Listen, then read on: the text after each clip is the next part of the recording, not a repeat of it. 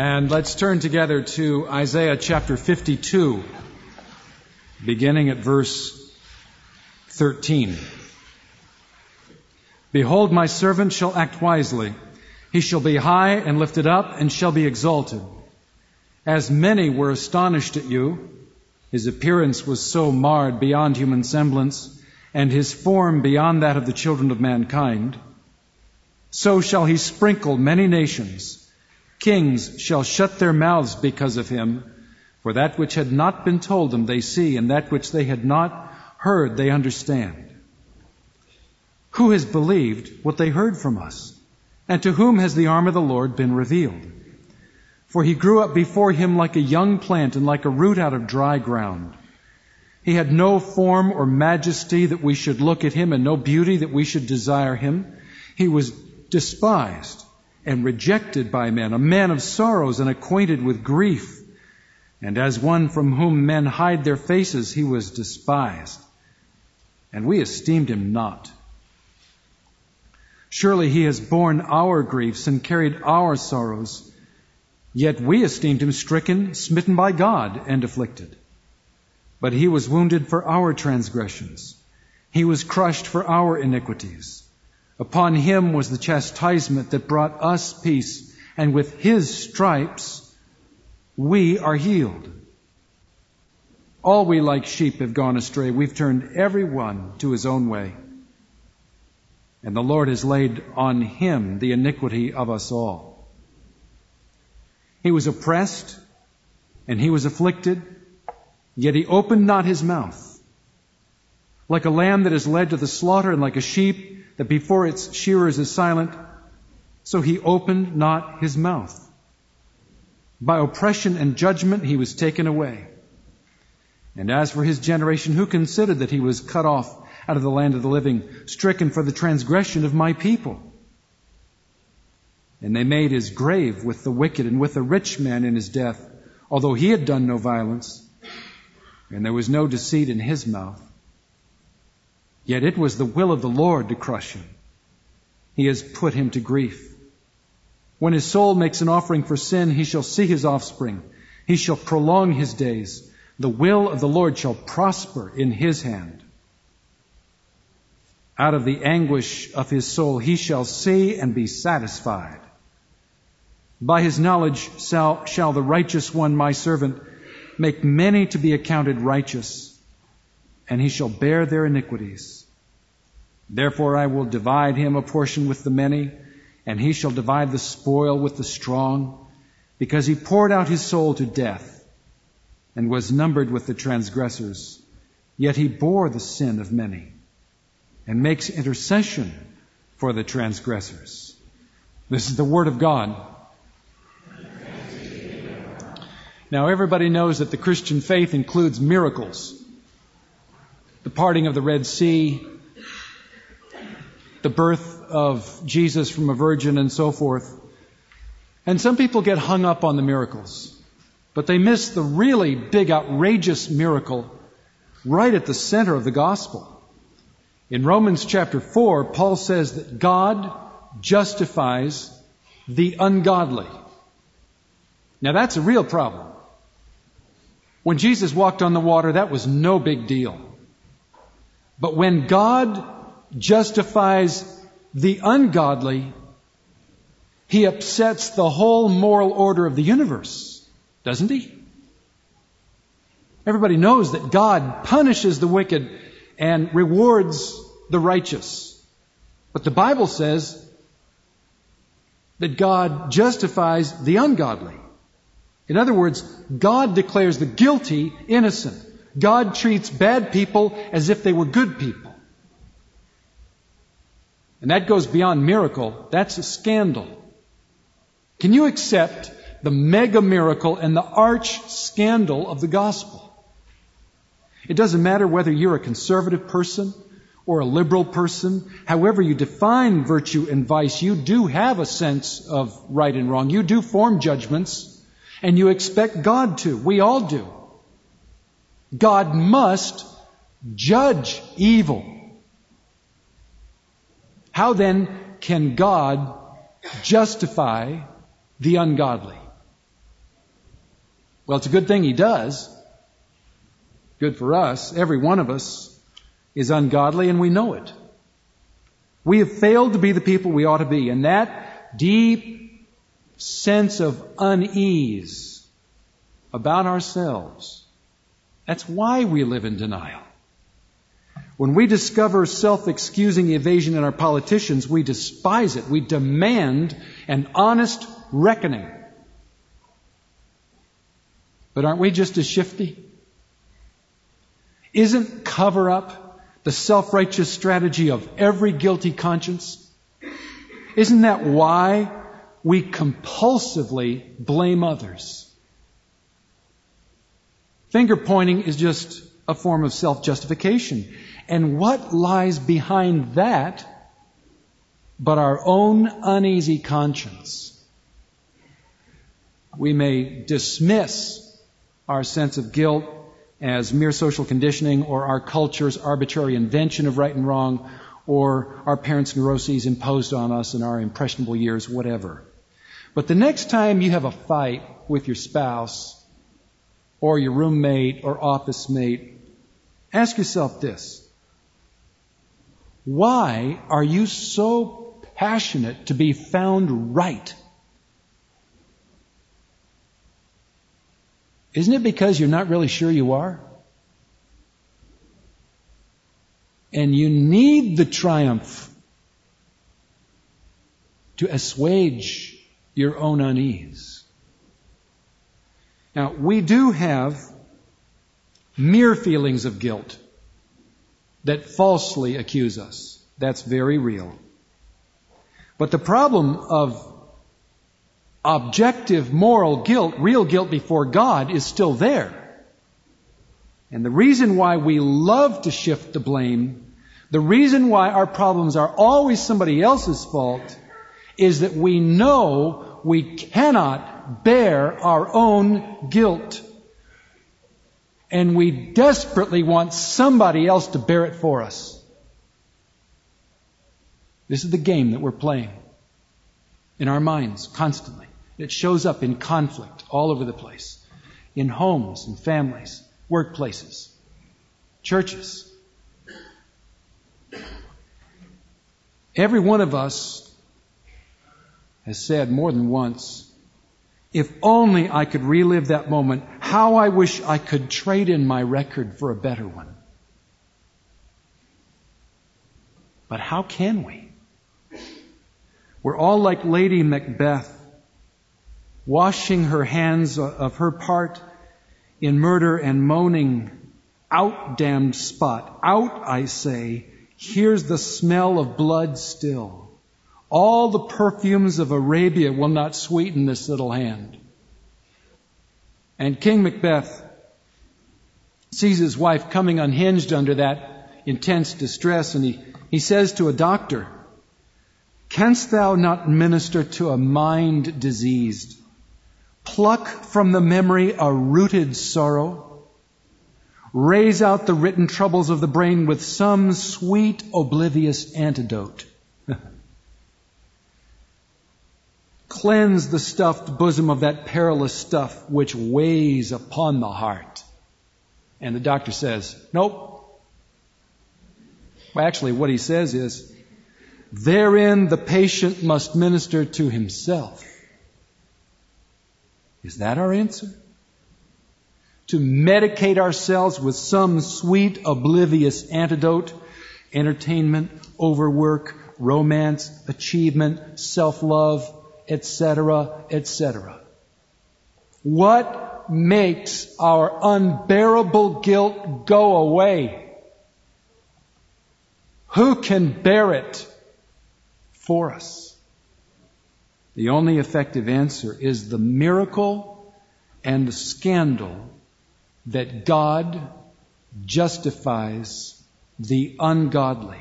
God accepts unacceptable people.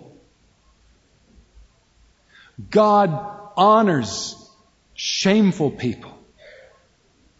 As Jesus steps into our place at the cross and bears our guilt away upon himself.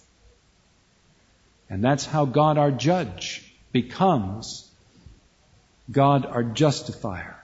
And if God forgives you, isn't that enough? Isaiah shows us the success, the sufferings, and the significance of Jesus. You see in the outline there are 5 paragraphs of 3 verses each. You might want to keep that before you as we go through it. Isaiah is answering a question. Here it is. How can the promises of God come true for guilty people like us? How can the glory of God come down to people who deserve the wrath of God? Now that question has gone unanswered. That has been lingering in the background now ever since chapter 40, and really before that. It's the question of life. How can God love us? Isaiah explains here in his 4th servant song. Let's look at it. First, the servant's success. He was repulsive, but redemptive. Behold, my servant shall act wisely. He shall be high and lifted up. He shall be exalted. Now, Isaiah is describing Jesus. That's who the servant is. And his mission into this world succeeded. That's what act wisely means. Jesus knew just what to do to achieve his purpose, and it worked. And we look at this language. He shall be high, or it could be translated, he shall rise and be lifted up and shall be exalted. It's not possible to read that without connecting the dots with the resurrection, ascension, and triumphant throne of Christ in heaven above, where he reigns with all power and authority. So the suffering servant is not to be pitied, he's to be worshipped. But that is not generally people's first reaction. Isaiah starts out sort of at the end of the picture, after the triumph. In verse 13, then in verse 14, he moves back and walks us through it. The first thing people usually notice about a crucified Savior is that he's crucified. Verse 14. As many were astonished at you, his appearance was so marred beyond human semblance, and his form beyond that of the children of mankind. So shall he sprinkle many nations. Kings shall shut their mouths because of him. For that which had not been told them they see, and that which they have not heard they understand. Now what is Isaiah saying? The key is the as-so connection. You see the beginning of verse 14, the word as. The beginning of verse 15, the word so. Everything depends on that. Isaiah is connecting how repulsive our Lord became in suffering for us with how effective he is in purifying us.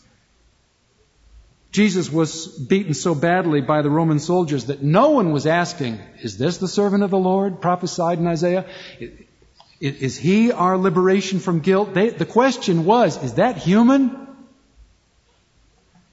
But in a paradox worthy of God, it was his extreme suffering that measures his extreme power to cleanse. As many were astonished at you, so he shall sprinkle many nations. What does that mean? Isaiah is thinking of what Israelite priests used to do. For example, when a leper was cleansed, a priest sprinkled blood on him to show that his disease was taken away. He was healthy now. He could be received back into the community. He was no longer a pariah. And that's what Jesus does with moral lepers. And on the Day of Atonement, a priest sprinkled blood on the mercy seat, making Israel fit for the presence of a holy God. Jesus is both our priest and our sacrifice, and the sprinkling of his blood is not limited to Israel anymore. It says here he cleanses many nations.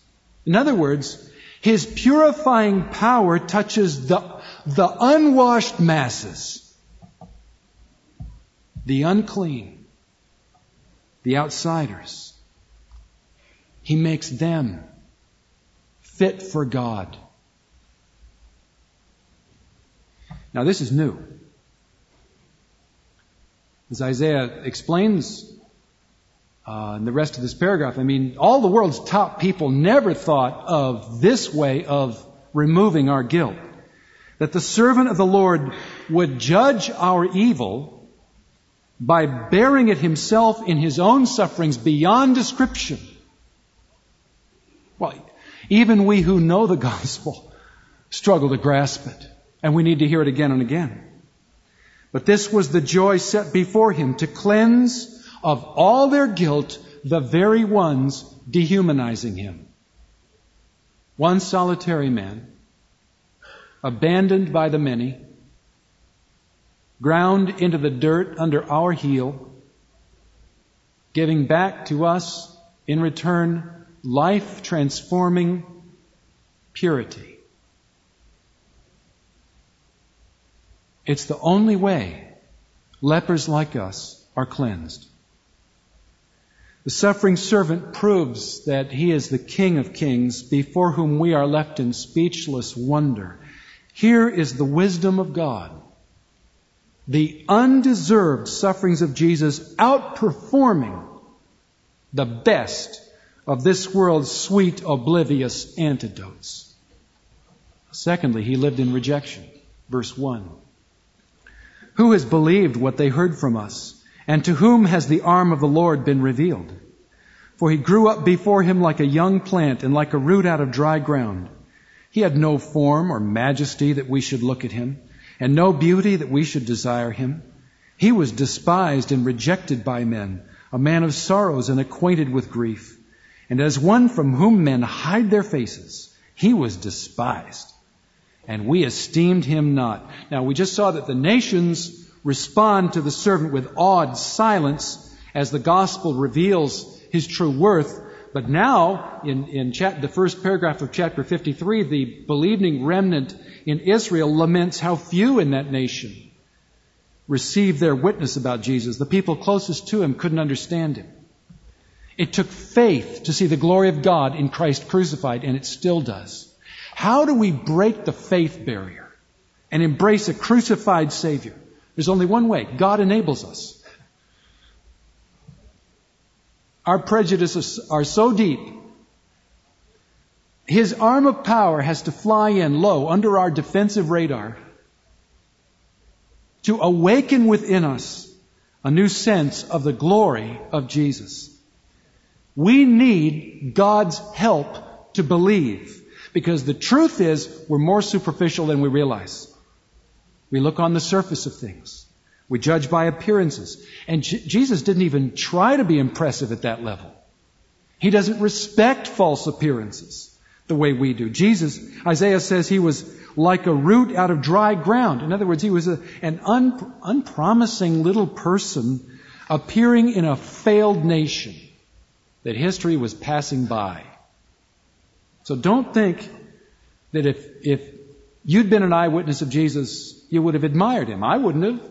Neither would you. Not even, the New Testament says not even his miracles made the impact that they should have made. His own family misunderstood him. In one passage, in Mark's Gospel, they thought he was crazy.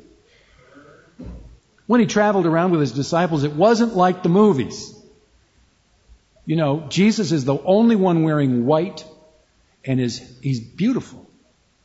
And his hair is neatly combed, and he has this sort of radiant glow, and so on. The woman at the well was looking at him eyeball to eyeball, having a conversation. She had no idea who she was talking to. Even John the Baptist wondered who Jesus was and was tempted to disbelieve. He just wasn't special in the ways that count with us. In fact, Isaiah says he became hideous in his suffering so that people shunned him as one from whom men hide their faces. Why did Jesus sink so low? He had to become like us for us to become like him. But if we'd been there, every one of us would have despised and rejected him and turned away to follow after really cool people like Barabbas, or maybe Caiaphas or Pilate, depending on your politics, or maybe just the mood of the moment. It's the way we are. Think about it. When the only true remedy for the guilt that torments us and threatens us appeared right in front of us, our emotions were dead and our assessments misguided and our minds corrupted. And he accepted it as the price love had to pay to give us our lives back.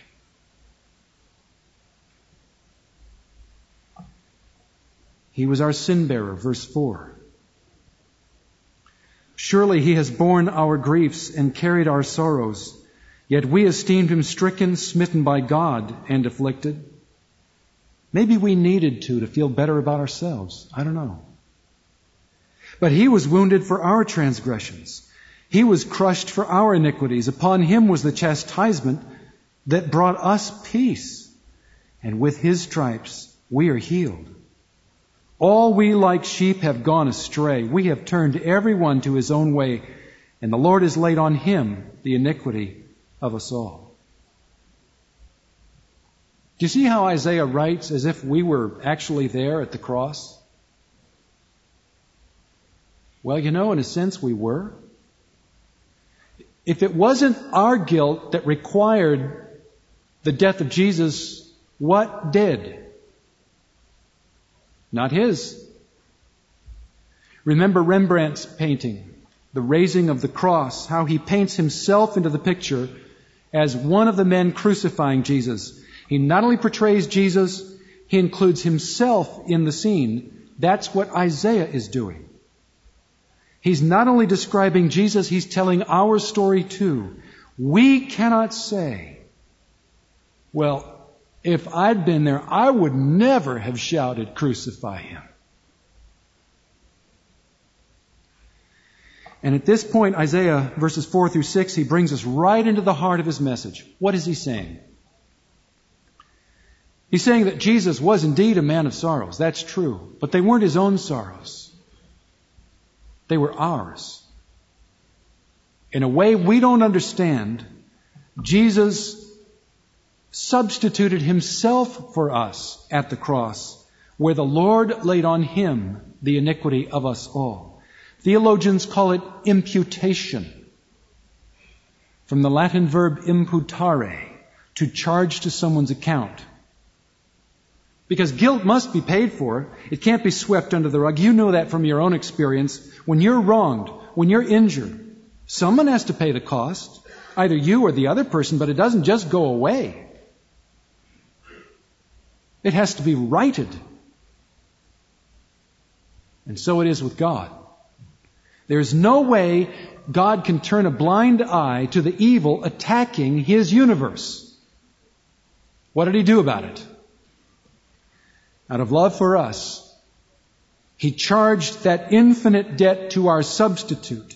He laid our unbearable guilt on Jesus.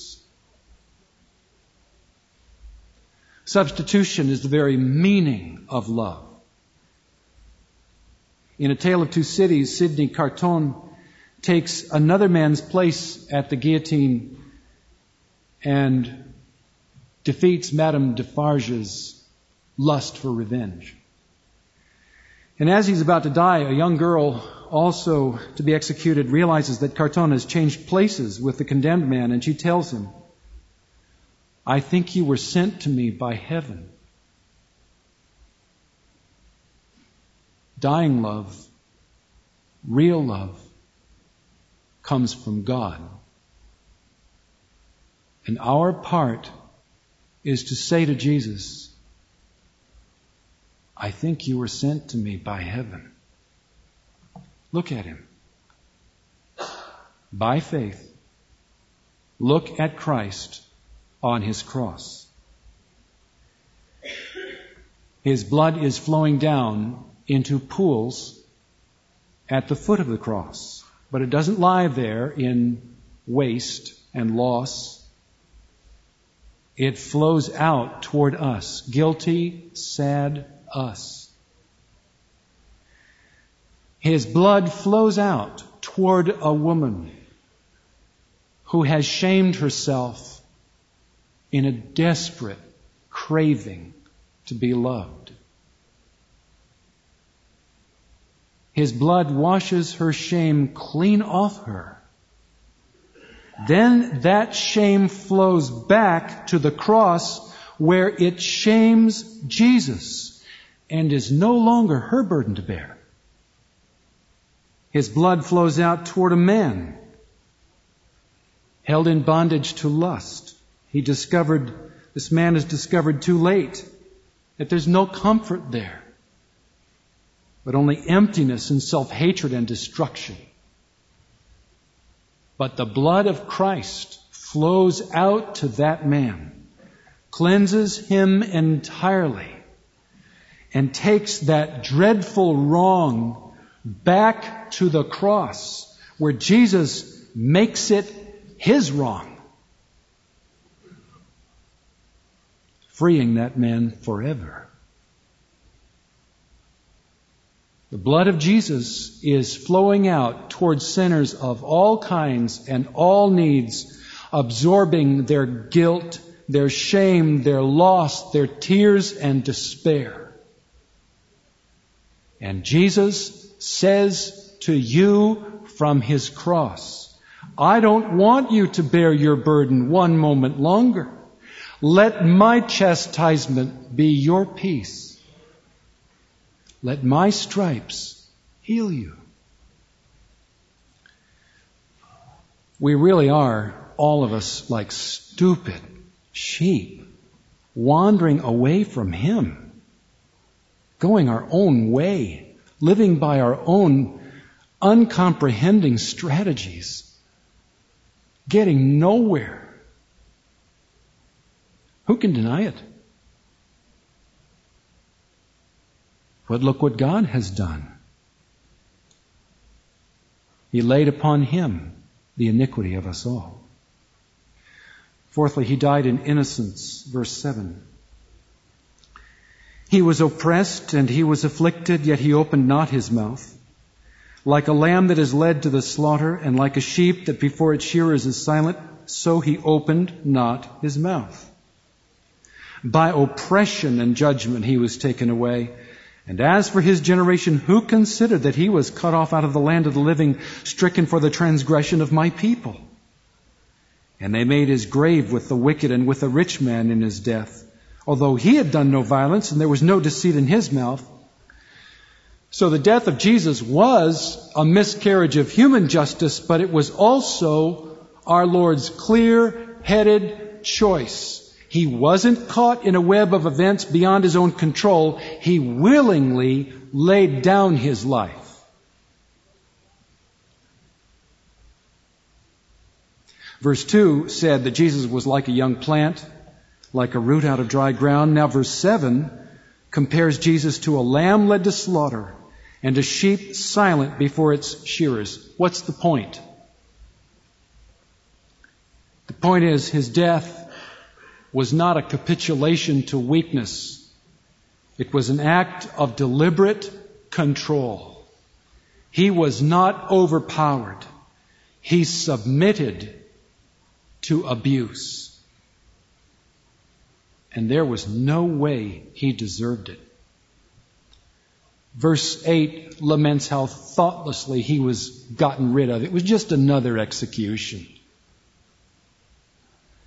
Verse 9 says He had done no violence. There was no deceit in His mouth. In other words, in both His actions and His words, He died in entire innocence. And the final insult, the final indignity, was to be buried not alongside martyrs and saints, but with the wicked rich.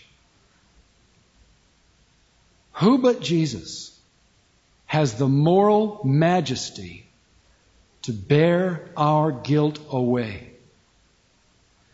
Only innocent sufferings and full sufferings can fully atone for guilty sufferings. But if the story of Jesus had ended there in the grave, he would have been completely forgotten. We wouldn't be here today. But the empty tomb proved that there is more to his death than anyone realized. Verse 10. Yet it was the will of the Lord to crush him. He has put him to grief. When his soul makes an offering for sin, he shall see his offspring. That's who we are. He shall prolong his days endlessly. The will of the Lord shall prosper in his hand, the whole work of salvation. Out of the anguish of his soul he shall see and be satisfied. By his knowledge, his wisdom, shall the righteous one, my servant, make many to be accounted righteous, and he shall bear their iniquities. Therefore, I will divide him a portion with the many, and he shall divide the spoil with the strong, because he poured out his soul to death and was numbered with the transgressors. Yet he bore the sin of many and makes intercession for the transgressors. The death of Jesus was a lot more than a human plot. It was a divine strategy. When Jesus made his soul an offering for sin, he was doing the will of God. Romans chapter 3 says that God presented Christ as a propitiation by faith in his blood. He fully satisfied the proper demands of infinite justice on our behalf. And now, the Jesus who suffered under Pontius Pilate is, as the Creed says, seated at the right hand of God the Father Almighty, with absolute power and every moral right. Jesus is acting as the executor of the saving will of God. He is not suffering anymore. He is satisfied.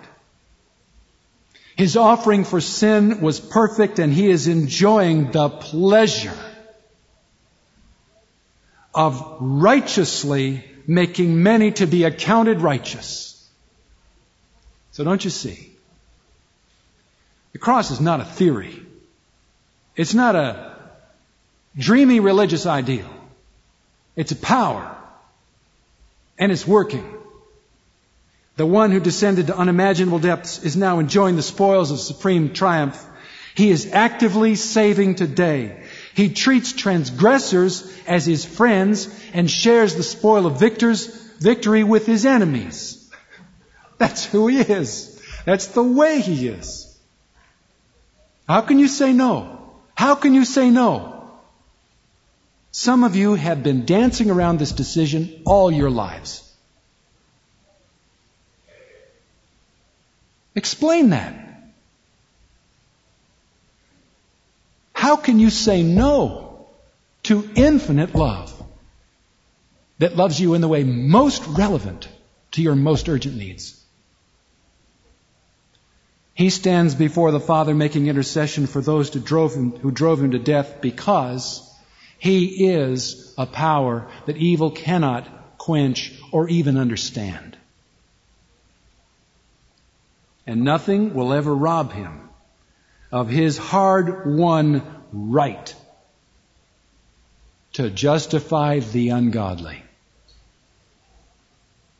I think we should trust him, don't you? What else are we waiting for? Paul Tournier, the Swiss psychiatrist, wrote, "The guilt that men are never able to efface, in spite of sacrifices, penance, remorse, and vain regrets, God himself wipes away, and we are at once freed from our past and transformed." Look, if God accepts the sacrifice of Christ for human guilt, won't you? What you need to do is admit without flinching your real moral guilt. And then turn your eyes by faith to Christ, the sin bearer, as He takes it away. All of it. Forever. Would you please do that? In the name of Almighty God. It's my privilege to urge you now to do that. Father in heaven, we pray for the arm of the Lord to quicken our sense of the glory of Jesus. In His name, amen.